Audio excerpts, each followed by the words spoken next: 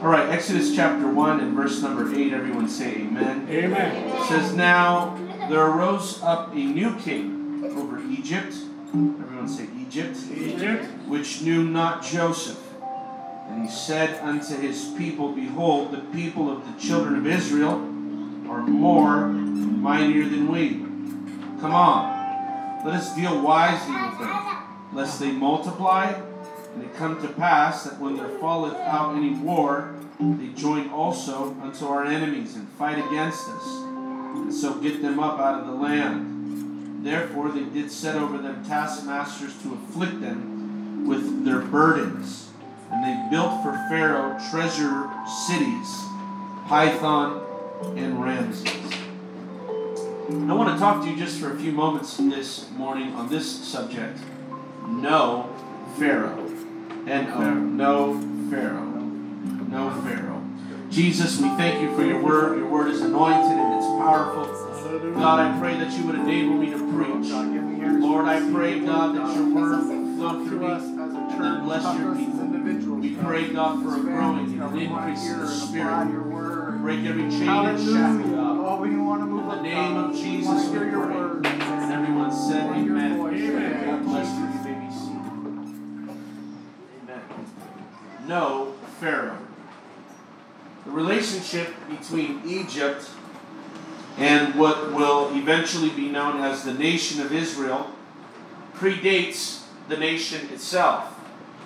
Long before Israel was ever a nation, their founding fathers, Abraham, Isaac, and Jacob, had several dealings and interactions with Egypt. These interactions, however, weren't without their share of troubles. The first one we read about is in Genesis 12. While living in Canaan, Abraham and his family come under the grips of a horrible famine. This famine spreads clear across the country. Abraham and his wife decide to move into Egypt and wait there until the famine passes. God never told Abraham to do this. Abraham made this decision on his own. On the way to Egypt, Abraham looks over at his wife, and this might seem a little funny, but looks over at his wife and realizes, wow, she's actually kind of pretty. But he also realizes that this is going to be a problem. He feared that when he arrived into Egypt, that the Egyptians would kill him and take his wife, a very common practice of that day and time. Abraham leans over to his wife Sarah and suggests to her that they tell the Egyptians upon their arrival that they are brother and sister. Sarah, the scripture does not say, but we assume she agrees to this new and strange agreement. And as expected, the Pharaoh's officials, when they first laid eyes on Sarah, noticed that in fact she was quite beautiful. And before you know it, she was taken to the Pharaoh's palace. And Abraham was now Pharaoh's soon-to-be brother-in-law. The Bible tells us that Pharaoh treated his soon-to-be brother-in-law very kindly. He gave him sheep, cattle, camels, and servants. Abraham's plan worked.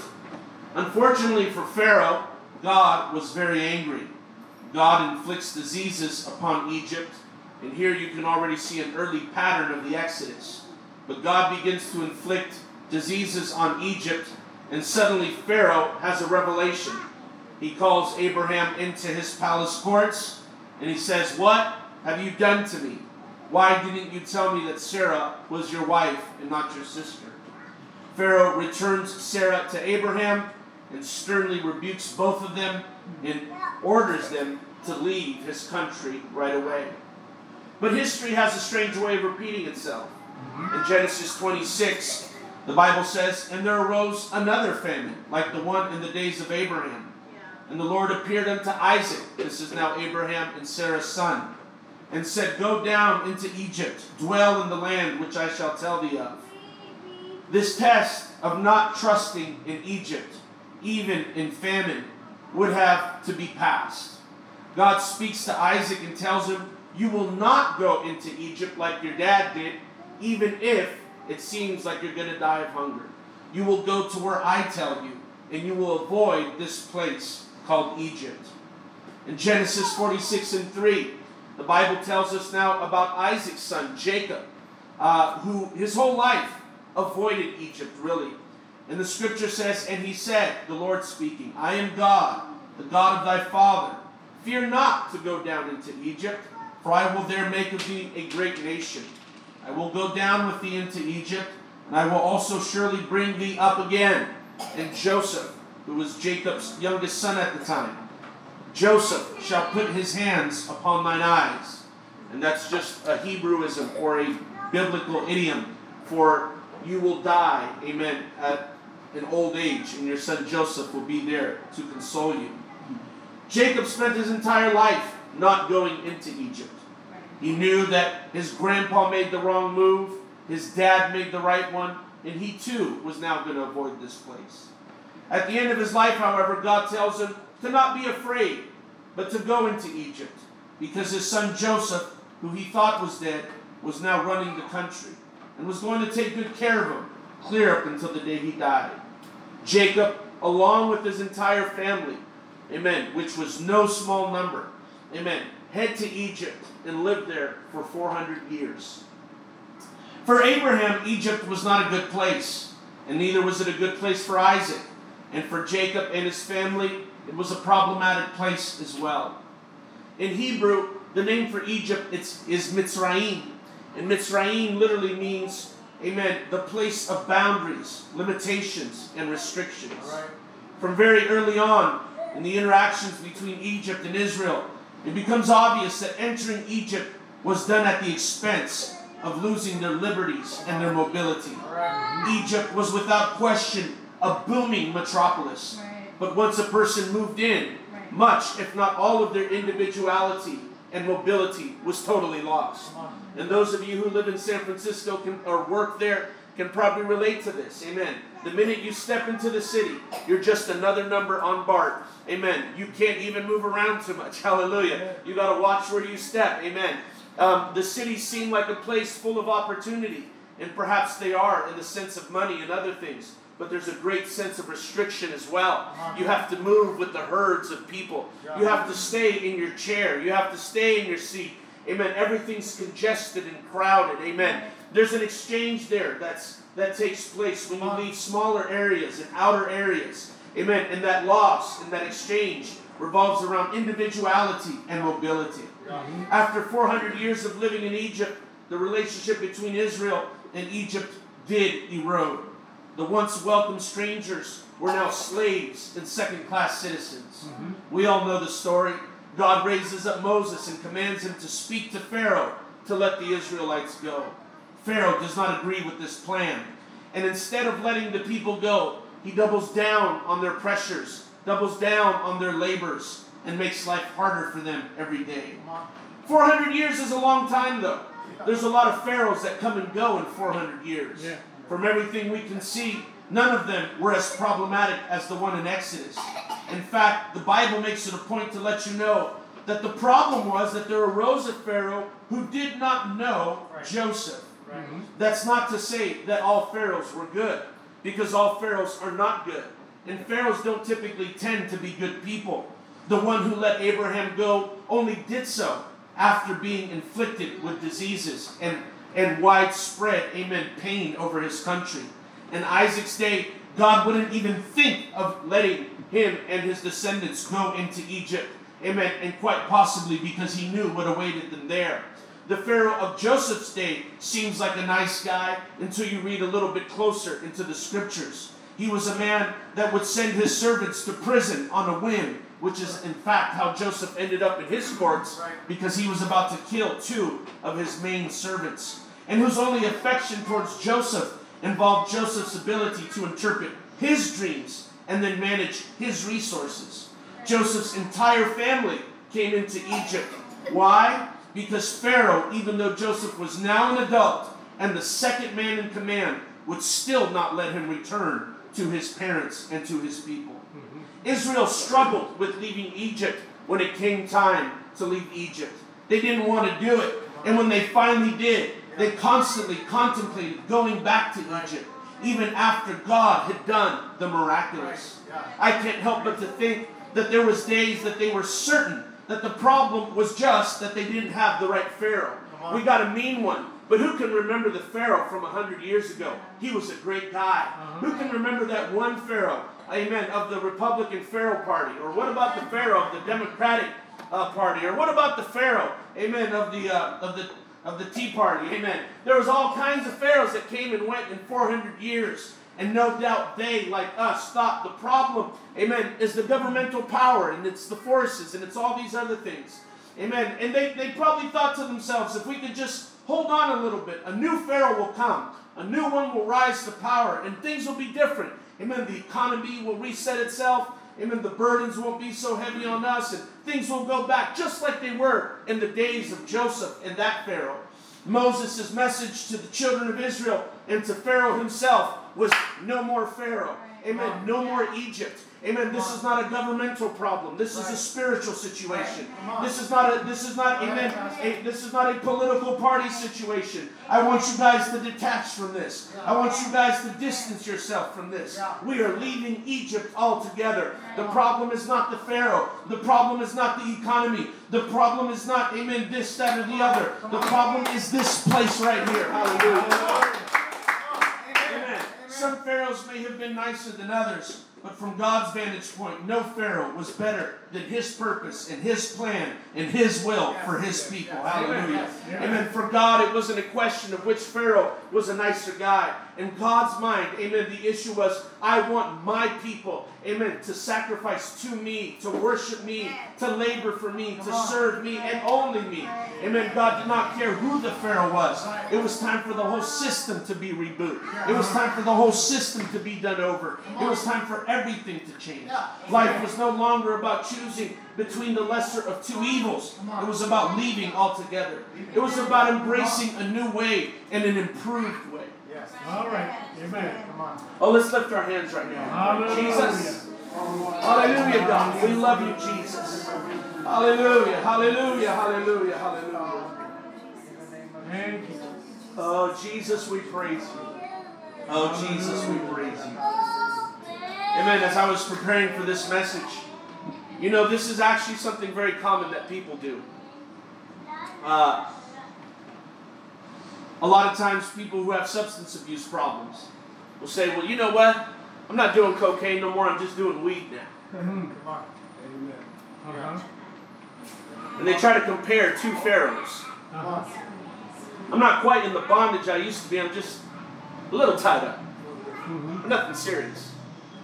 And then people also do this in relationships. Well, he used to beat me and he just cheats on me. But cheating is better than beating. I'm still preaching good. Hallelujah. And this Pharaoh's better than this Pharaoh. But there comes a time in everybody's life when God says, I don't want either. Both of them are no good. Both of these situations is not what I have for you. Both of these situations are not acceptable to me. Amen. And in your metric, one might be lesser than the other. But in God's metric, neither are acceptable. There comes a time in all of our lives when we have to embrace what God might be offering us, no matter how radically different it is. Amen. I want you to know that you know, evil, we don't really ever realize how bad evil really is. We play with it. We dabble with it. We go in and out of it. We try to choose between the lesser of the two, not really ever realizing just how bad and how severe, amen, some situations can be. Israel was in Egypt for 400 years. And when Moses, in fact, I was going through it yesterday, and quite interesting, but there's a particular Hebrew word that God tells Pharaoh to use when he talks to, that God tells Moses to use when he talks to Pharaoh. And you actually don't read it in English, but in Hebrew he literally tells him, he says, will you please let the people go? God literally instructs Moses, you be polite to Pharaoh, say please. And so Moses goes in there and he says, please let the people go.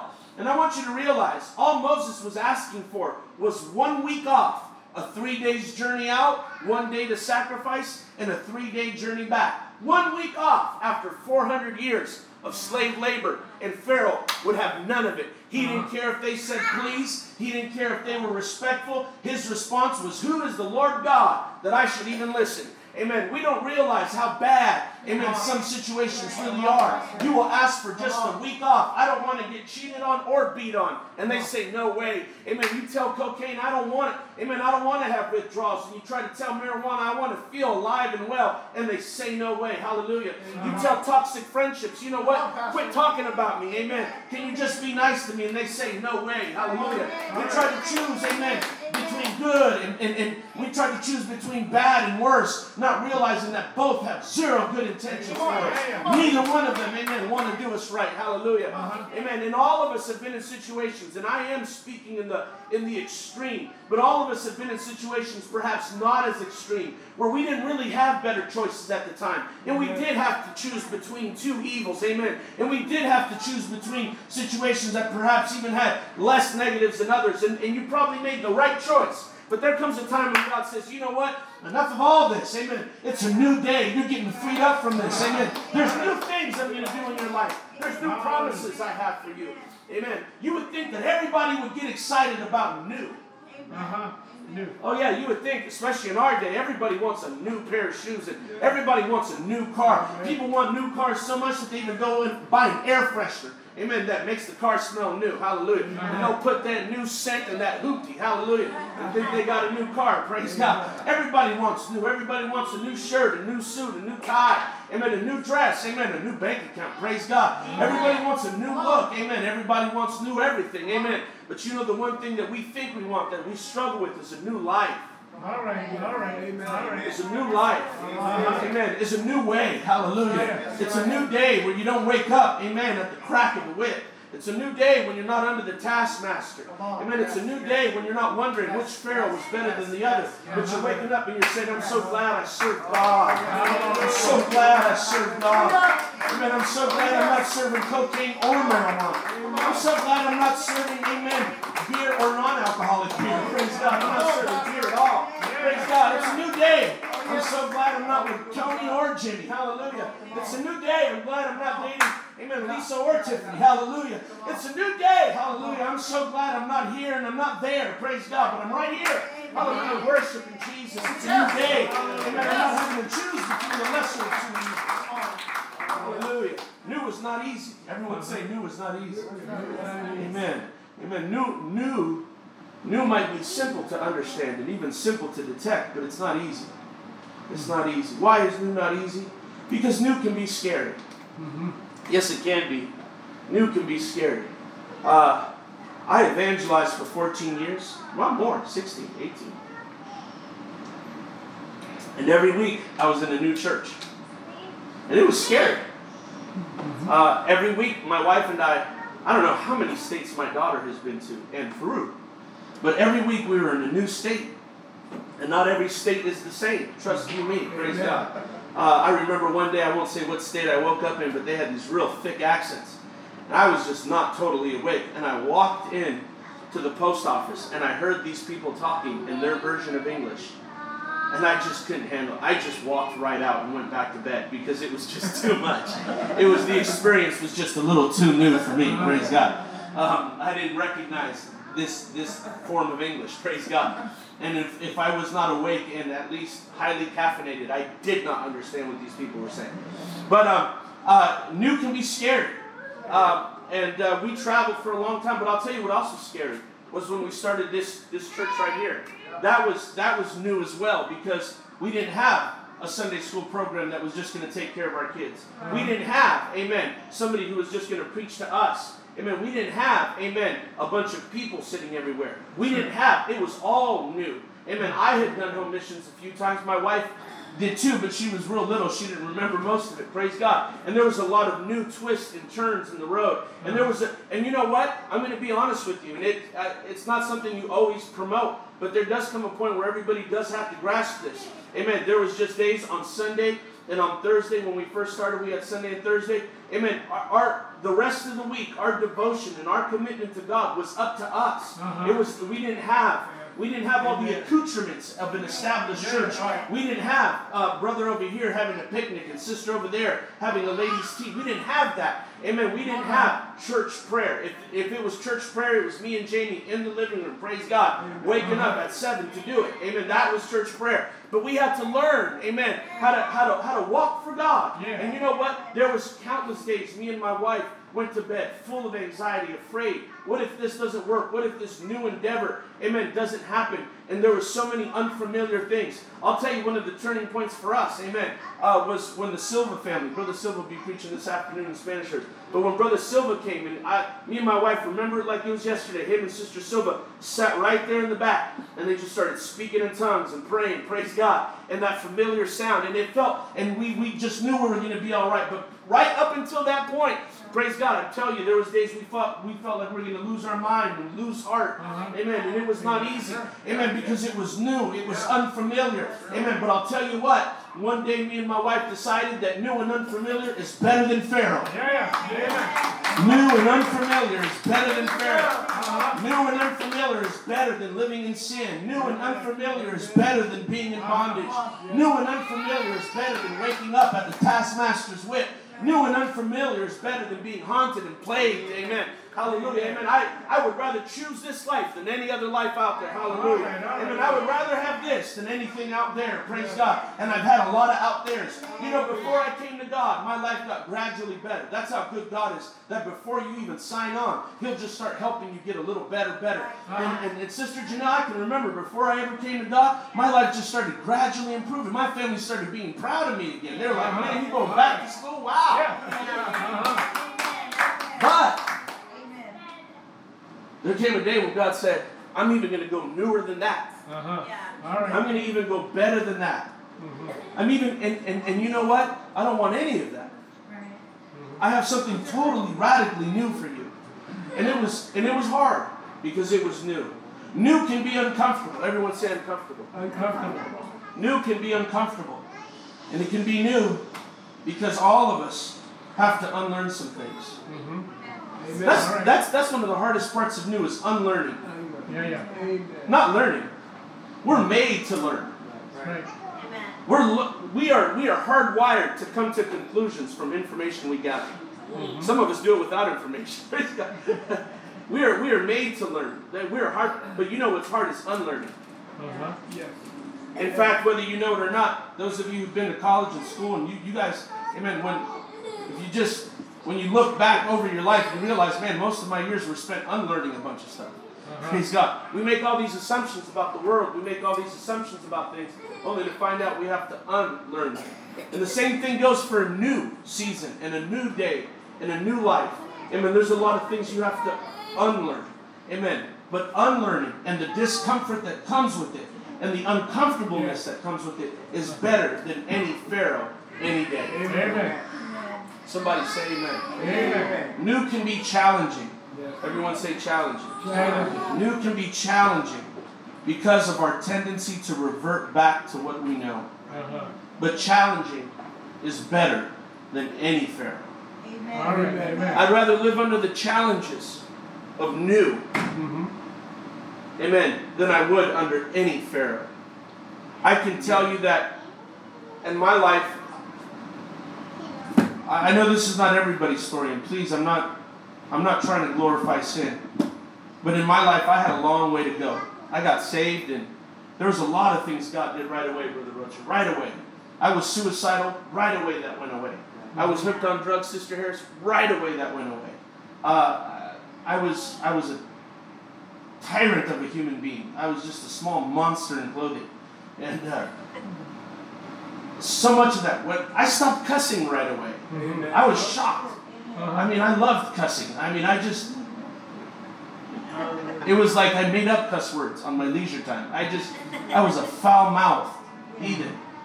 But cussing, I just right away, Sister Lupe, literally, right away, I stopped cussing. I just didn't do it, ever. I haven't cussed in who knows how long.